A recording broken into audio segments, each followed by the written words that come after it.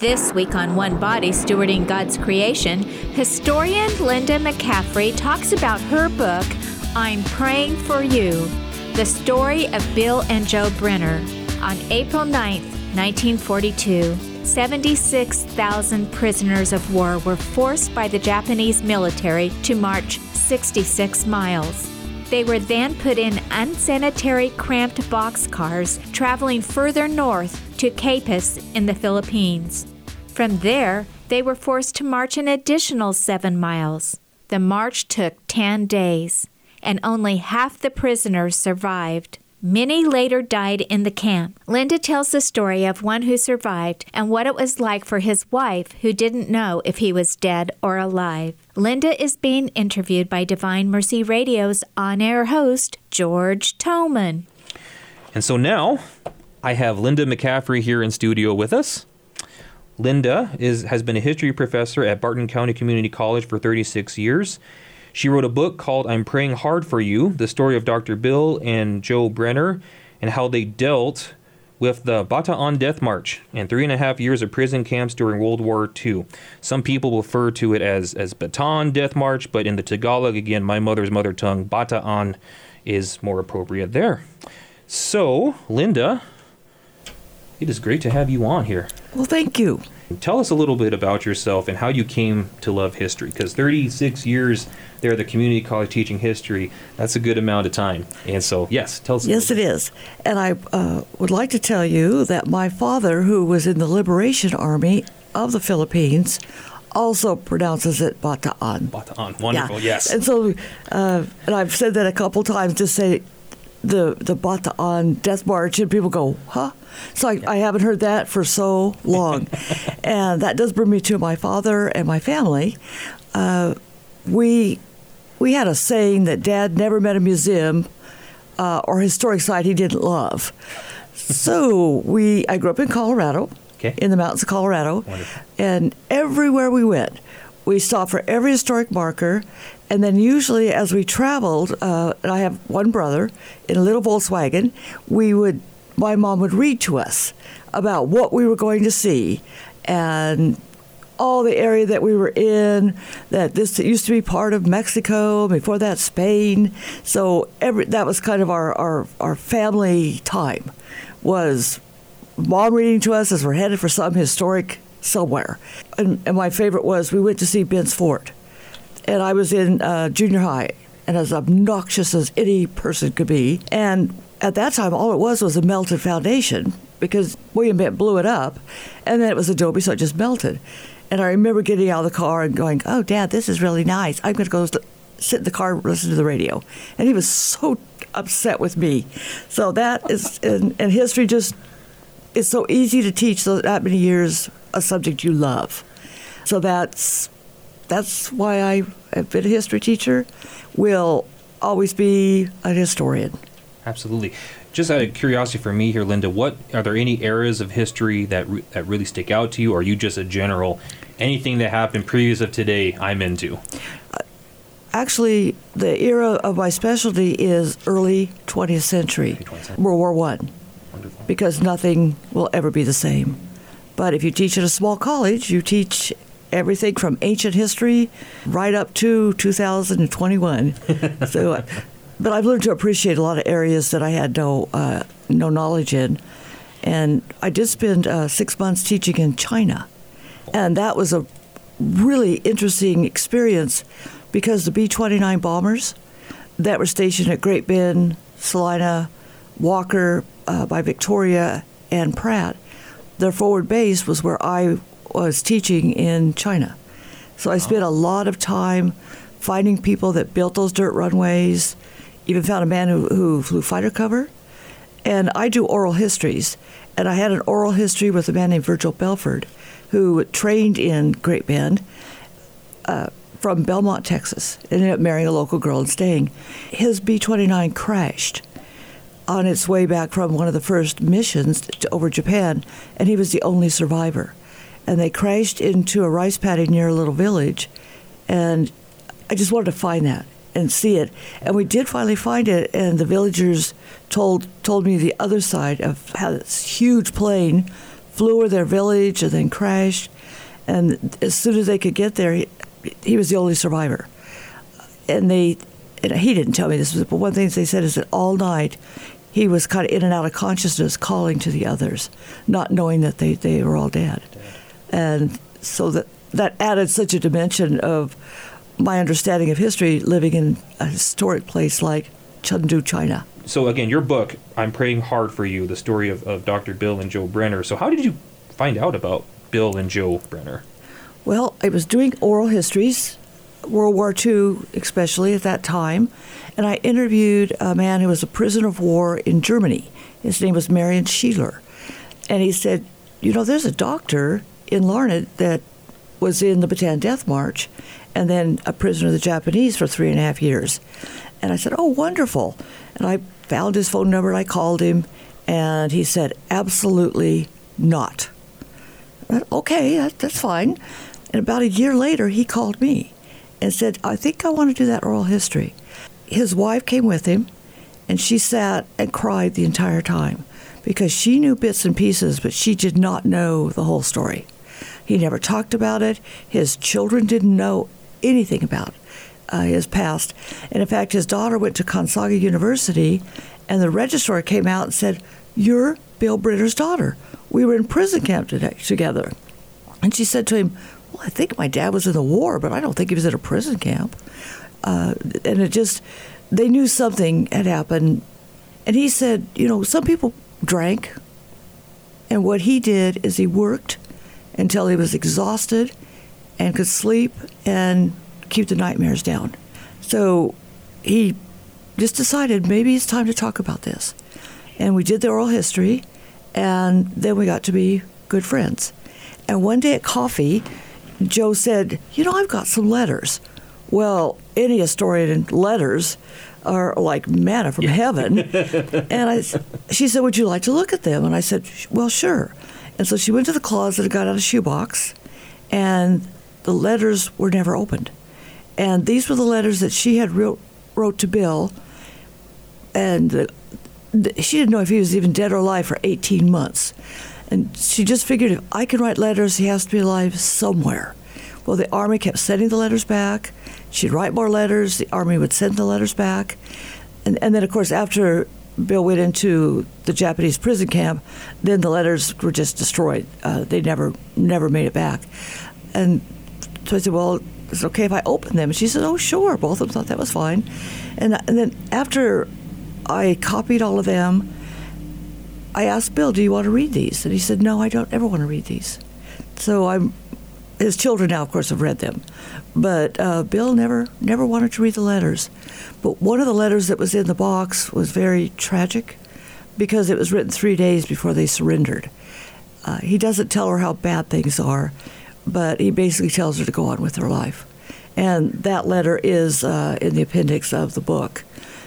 So because he wasn't sure. They knew they were going to have to surrender.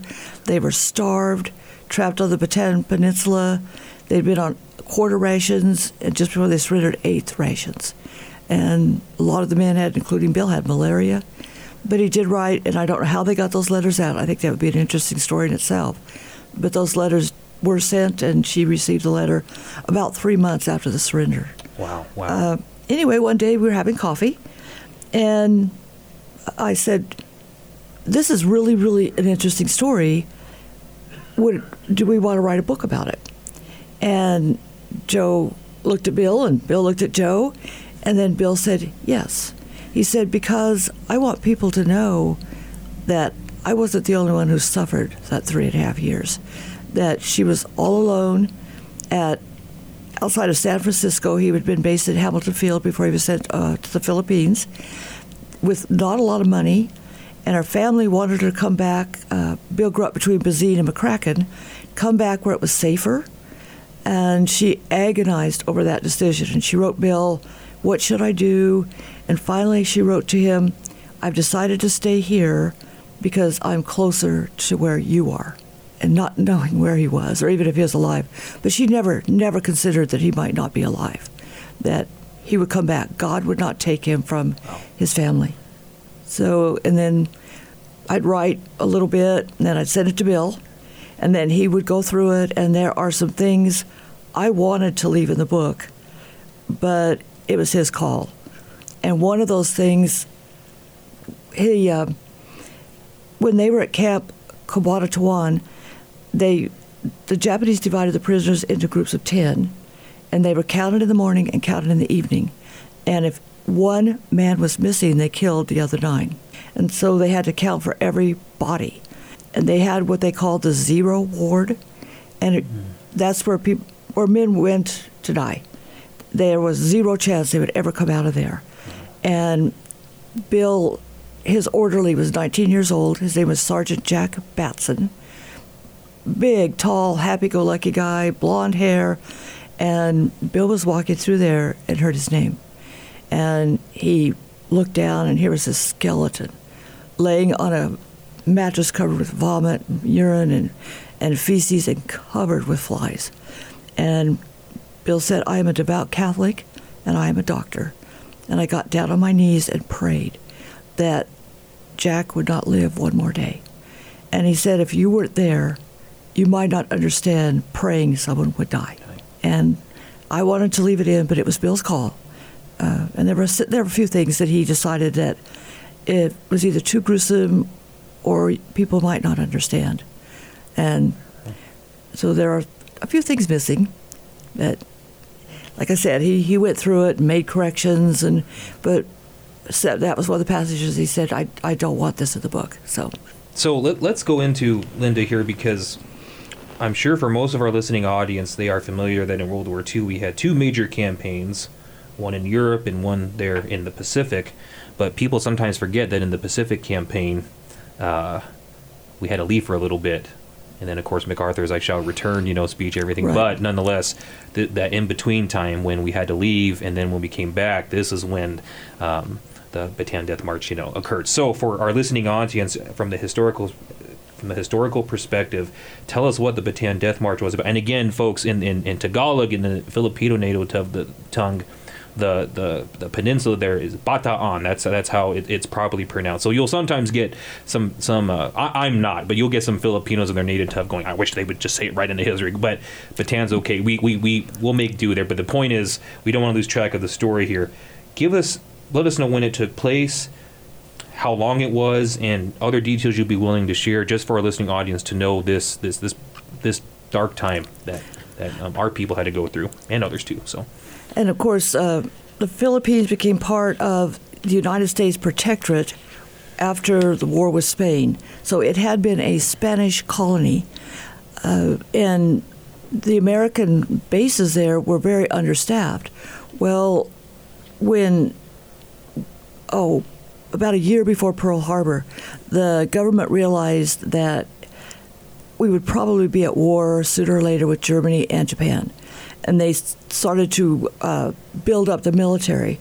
And when Bill was called up, and a lot of other doctors were also called up, but he was called up to basic training, and then he had done his work at Mary's Help Hospital, a big charity hospital in San Francisco. And that is where he ended up, was at Hamilton Field in San Francisco. And MacArthur, who was actually retired at the time, was called back and employed by the Filipino government, not the American government, to build up the forces. So the very well-trained Filipino scouts, but then they had a draft. And Bill said they were like a bunch of high school kids, that the only thing they didn't miss was lunch. So when the war does begin, there is a very well-trained Corps, and then a lot of poorly trained Filipinos. On the 27th of November, the alert went out because the United States government had access to the Japanese diplomatic code, and that's when everyone went on full alert. Bill had only been there a month, and he was with the 21st Pursuit Squadron. He was never in a hospital. He was the medical doctor for that squadron. And these are, of course, P-40s.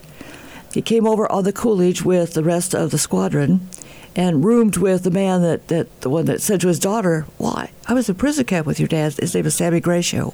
Well, a lot of their planes were either still in the crates, or if they had them out of the crates, a lot of them still had cosmoline in the engines. What I want you to know is that the military in the Philippines there was the presence of the Americans, but they did not have the equipment they needed.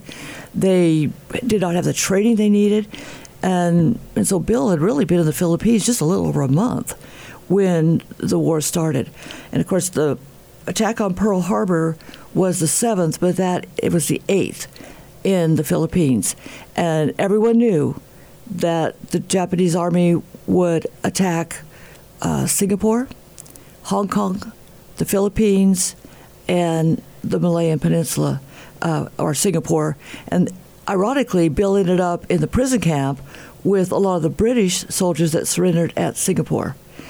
Did not win. MacArthur did not think that the war would begin until in April or May and not in December.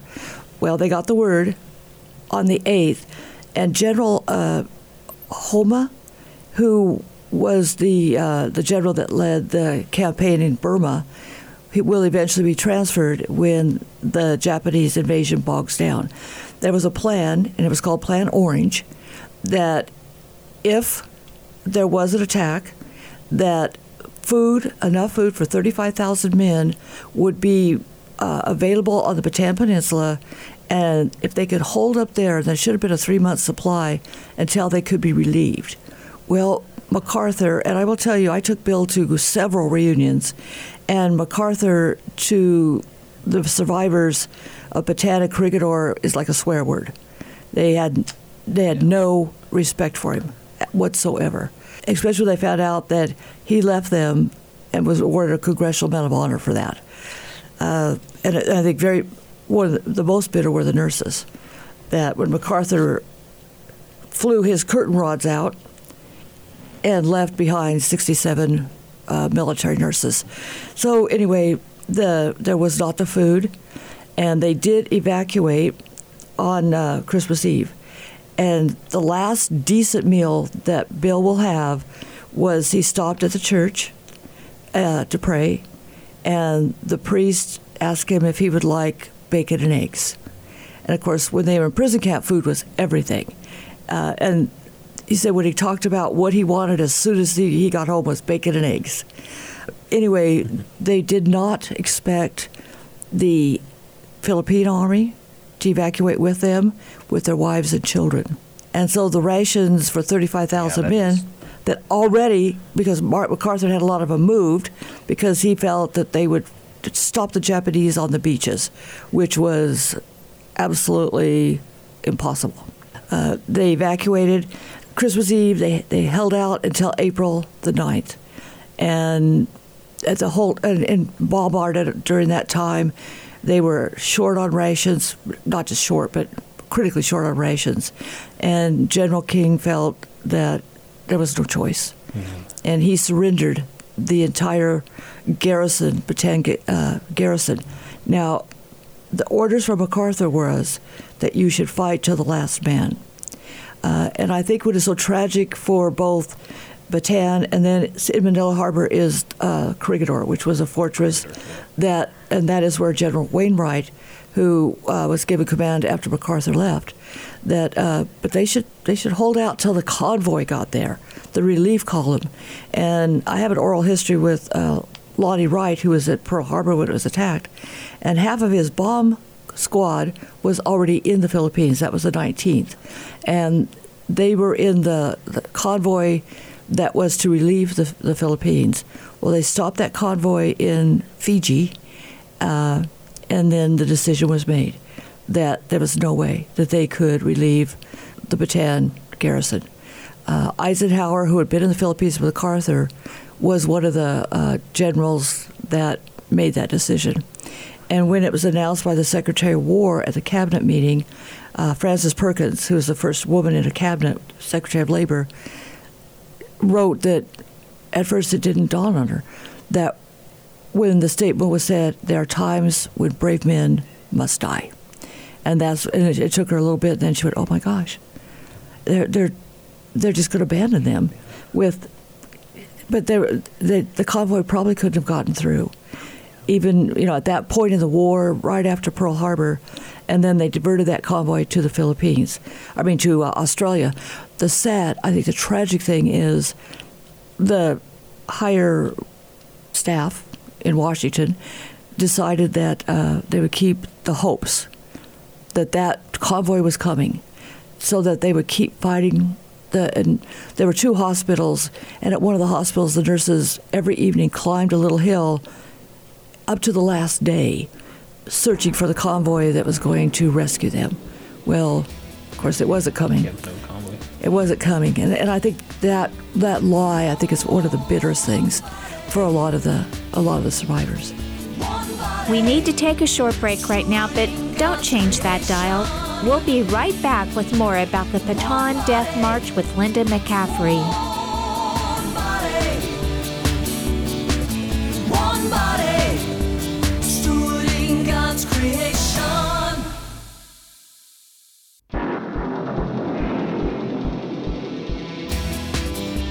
We're back on One Body, Stewarding God's Creation.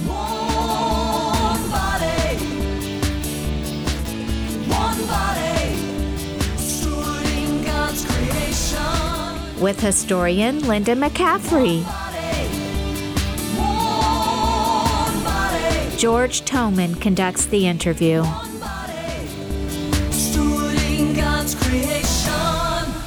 We are talking about the Bataan Death March. So, how did Bill survive the march and his time in prison? Because you already mentioned, for the listening audience, I want to just highlight a couple things here before getting into this conversation. We already have a lack of food that has already been depleted, because now, in terms of at least the Filipino force, they brought their families in with it. So any rations that we had that was already kind of minute for the people that were there, the Americans, etc., that's already been depleted and kind of gone. And a ration isn't like a 5-course meal, folks. It's enough to get you by for a day, but let's just say again, may not be the most high quality food. It's just there for you to have, and the rations are gone. In the Philippines as well, malaria is a very big deal, and so we had our people there also suffering from malaria. And then again, on top of all of that, we just started a worldwide conflict, and the leader has left the island. We do have a replacement, Rainwhite, but nonetheless, the leader has left the island, and so now we have this death march, and we have Bill who is part of it. So how did he survive, Linda? One of the things that kept him going was his faith, but also he was a farm kid, and he was a Depression kid. So he didn't expect a lot. And one of the things that bothered a lot of the men were the smells. But they held him overnight in an area, and they were not in the first wave, but he was in one of the earlier waves, that there was feces everywhere and there were maggots in it. And a lot of the men couldn't deal with that. But Bill said, geez, smelled like home. It's just not cow manure, but and looked at it that way. He also used a trick, and that was because they had no water. And unfortunately, Bill had a canteen that he was able to hang on to. That and his medical bag and his rosary. And that was about all he had. But and he knew that he would have to drink as little water as possible. And then he put a rock in his mouth, a little pebble to suck on, and so that he didn't feel so thirsty. The other thing is, Bill was not a big man. And the Japanese tended to pick on or do horrible things to the big men. And he was not a big man. He also, the group of men that he evacuated with, the 21st Pursuit, really kind of kept him in the middle and protected him as much as they could, just out of respect. So, and then into the prison camp, there was, it's called the Kwan, and I may not be pronouncing that right, but these were people that you would team up with and help each other survive.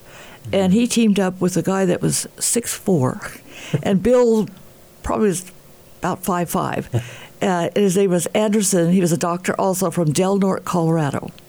And whatever they had, they shared.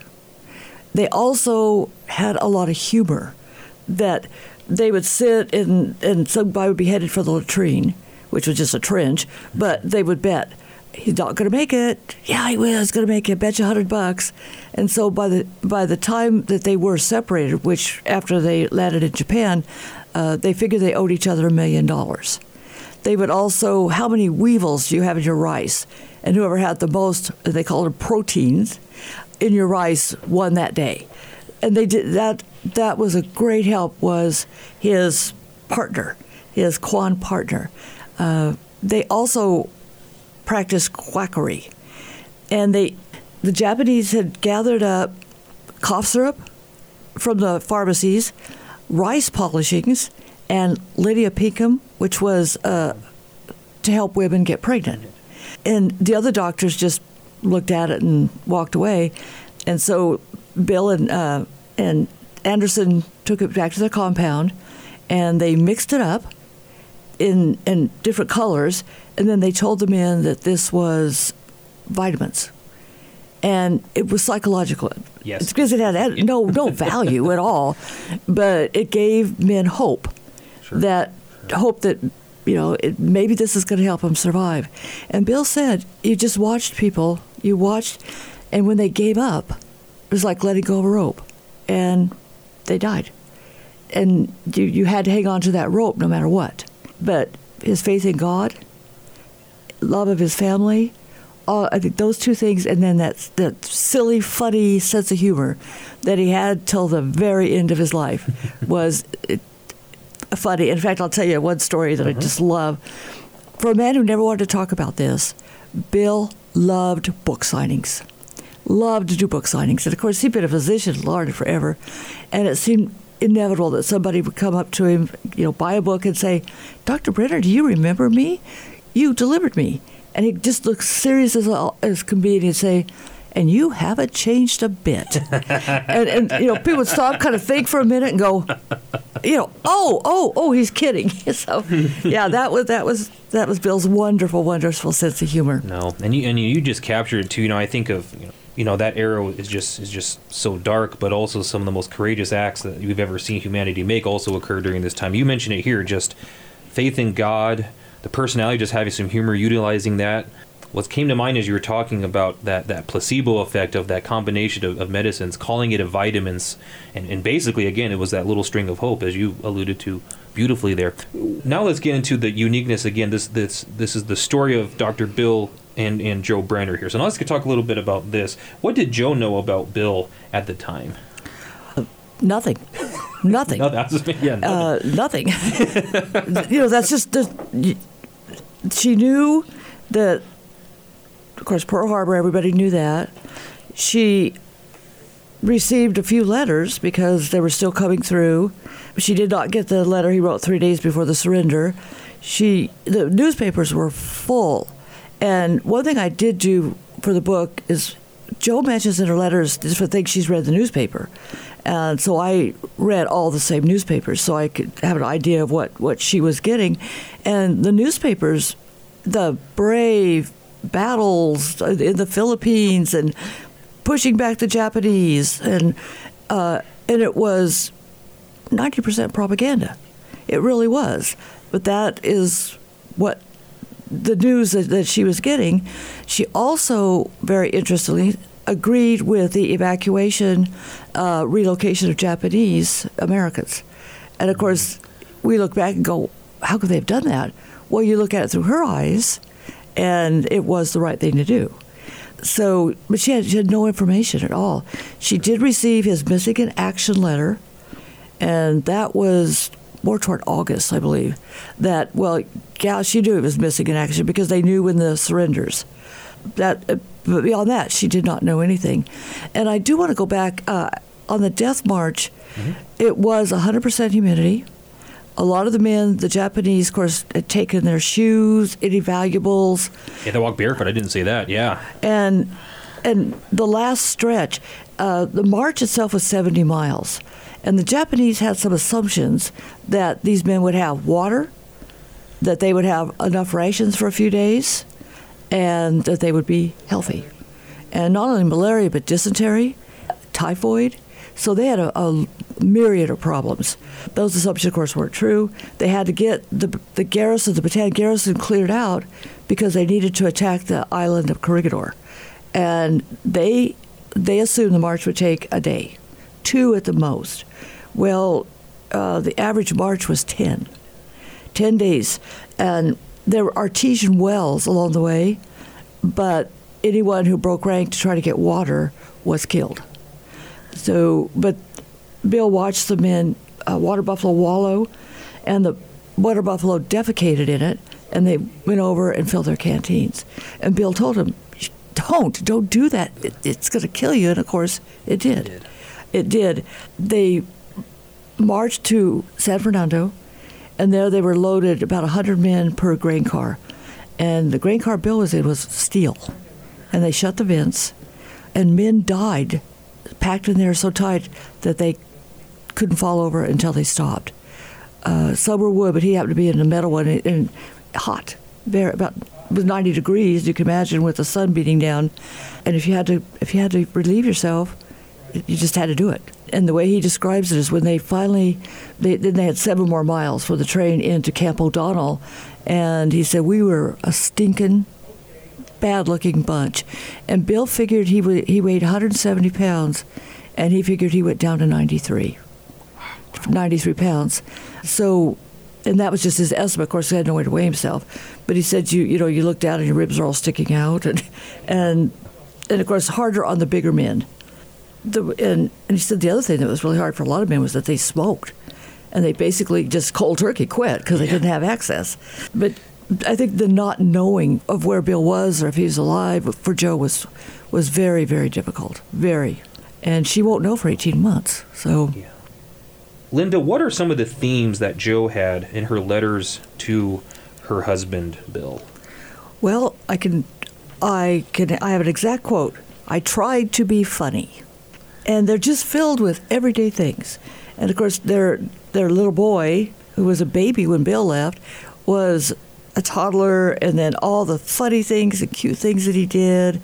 And every day just went and did the laundry and went to a wedding shower, and I gave the bride 5 ration coupons. And then agonizing over should she move back to Kansas. She was from Nebraska, but her family wanted to move back to Bazine, or between Bazine and McCracken to the farm. Okay. And I do want to tell you, and I think often, and of course I never knew her, but Bill's mother had another son that was in a German prisoner of war camp. Oh, wow. And then another son who was actually in the Pacific, and he flew B-24s. So I can't imagine. And the family said that she had a little room off the kitchen or pantry, and that if she went in there and shut the door, that everybody knew, leave her alone, because she needed to cry. The difference between her 2 sons is that Germany had signed the Geneva Convention of the treatment of prisoners. Japan had not.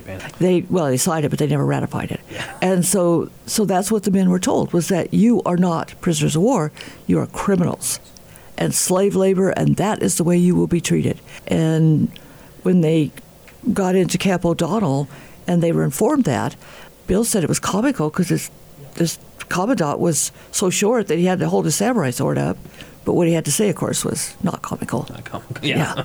So, but, I do, and, of course, the letters that his family wrote were not saved, unfortunately, because that would have just added another dimension to the story. And I talked to his brothers and sisters and what they remember, but that would have been a wonderful dimension. So please don't throw those letters away. Keep them. And they may just seem mundane, but I would love to have letters of people's reaction on 9/11, which would be as important as people's reaction to Pearl Harbor. So, I want people to know that Filipinos risked their lives to help the prisoners. Somebody threw a hunk of sugarcane, and that they just took a bite and passed it back. And so, but if the person that did that would have been caught, they would have been executed, and possibly their entire family. I also want people to know that there was a network run by two women and one of them was Claire Phillips, and she was known as, her code name was High Pockets, because she put stuff in her bra.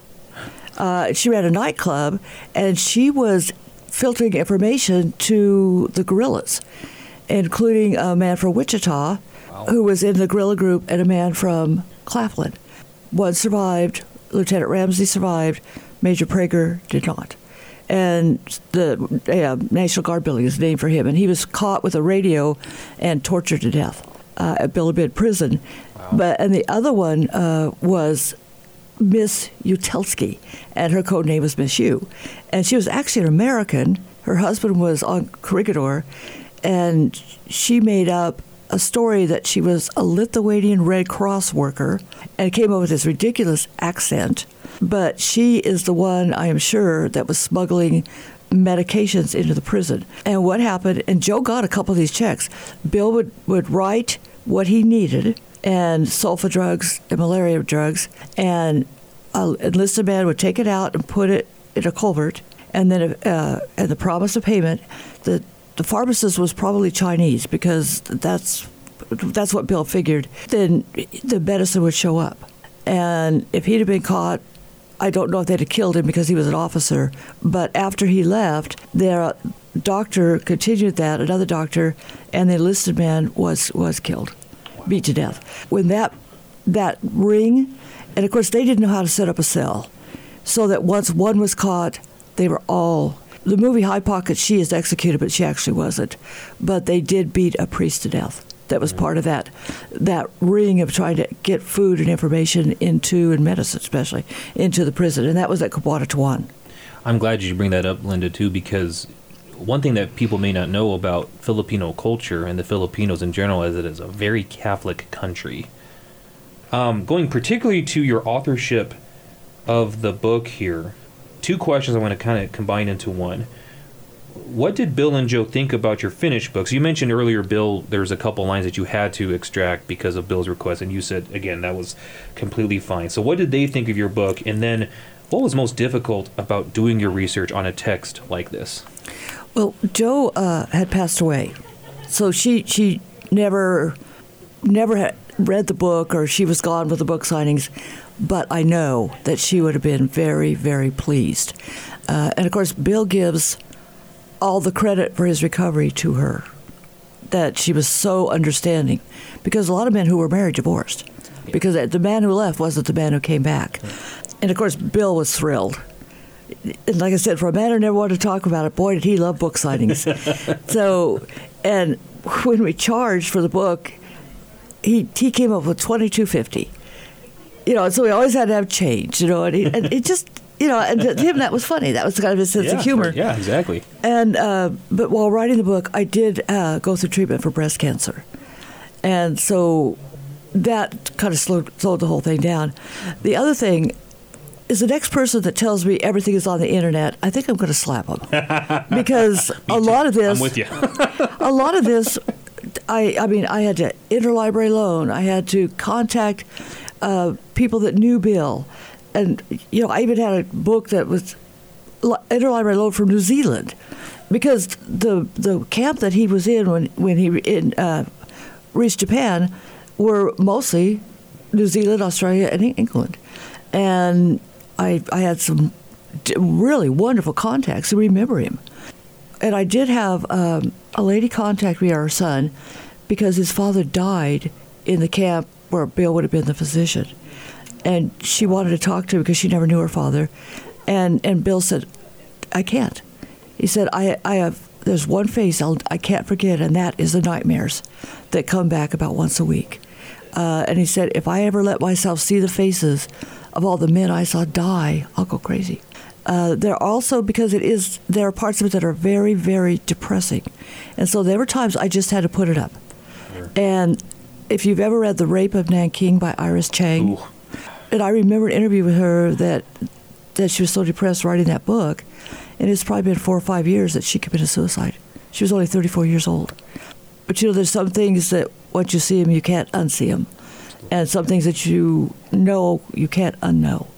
So I'm very I'm glad, and my only real goal was to get it done before I lost Bill, and he died at 98. So we got it done. Yes. We privately published it because I thought I could go through the whole, especially the university presses. But what if that'll take time, and we don't have time?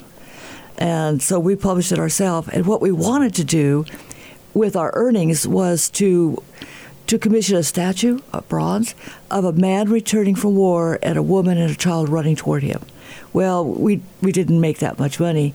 So and Bill died very, very suddenly. So I talked to his family, and we bought a bench in his name at the Veterans Park in Larned, and then a plaque for every one of his brothers and sons who were in the military. And then the rest I donated. What's your favorite part, and what makes you most proud of this book? Well, I think the beginning chapters where growing up, and I didn't have a lot of information from Joe's family. So I know that she maybe didn't have a real happy childhood. But, of course, Bill's, they were a big, loving family, and just the joy that he had growing up, and with a lot of hard work, but family and faith, and fondly remembers First Communion. And what I had to do in those first part of the book was get the reader to know them and like them. And, of course, the gathering storm of the war that would affect their lives so dramatically, they had no control over it. And of course, the proudest thing is that I did get the book done before Bill died, and getting to know his family, that was probably my favorite part. But just getting it done, and handing the first book off the press, handing it to Bill, and saying, "It's done," and he picked it up and he just started looking at it, and he came to the picture of his family. Taken in 1920 something, the coveralls, the typical farm family, and he came to that and he said, "Oh, I wish they were all here. I wish they were all here to read it." That, I think, every time I look at the picture of Bill and Joe, and I just think, "Thank you, God, for helping me get this done." There were times that I would have liked to have just said, "Oh, geez, I'm just going to put that away, and I'm gonna do something else," and then I just always felt like there was somebody standing behind me going, "No," and it was strange, but sometimes when I didn't really feel like working on it, that I would come across something and go, "Oh," and then track down that source so that I could add it into the book. And it was almost like just somebody there going, "Keep it up, don't put it off." So, but handing Bill this book and putting it in his hands, and that is a memory that I will always treasure, always. Linda, how can someone purchase this book if they wanted to get a hold of it and take a read? Okay, it's my new email, because I'm retiring from the college this year, and it's Goldie Lab, all one. Okay. Is it? Goldie. Goldie was my. Goldie Lab, okay. 1970. Yep. At gmail.com. Yep. So again, folks, Goldie Lab, GOLDIELAB 1970 at gmail.com. Goldie Lab 1970 at gmail.com. That'll lead you to the email for Linda McCaffrey to be able to reach out and purchase this book if you so desire. Linda, we are out of time. I wish you had some more, but this was a very awesome interview for me. So again, thank you for spending your time to be here. Thanks, Linda. What an amazing story. And thank you, our listeners, for tuning in to this week's One Body Stewarding God's Creation. Folks, heaven is unseen, and so are these airwaves. But if you want to support these airwaves and save souls for heaven, go to dvmercy.com and click on Donate, or use the address at the bottom of the page to send in a check. Thank you. You're listening to Divine Mercy Radio. If today you hear His voice, harden not your hearts. One body.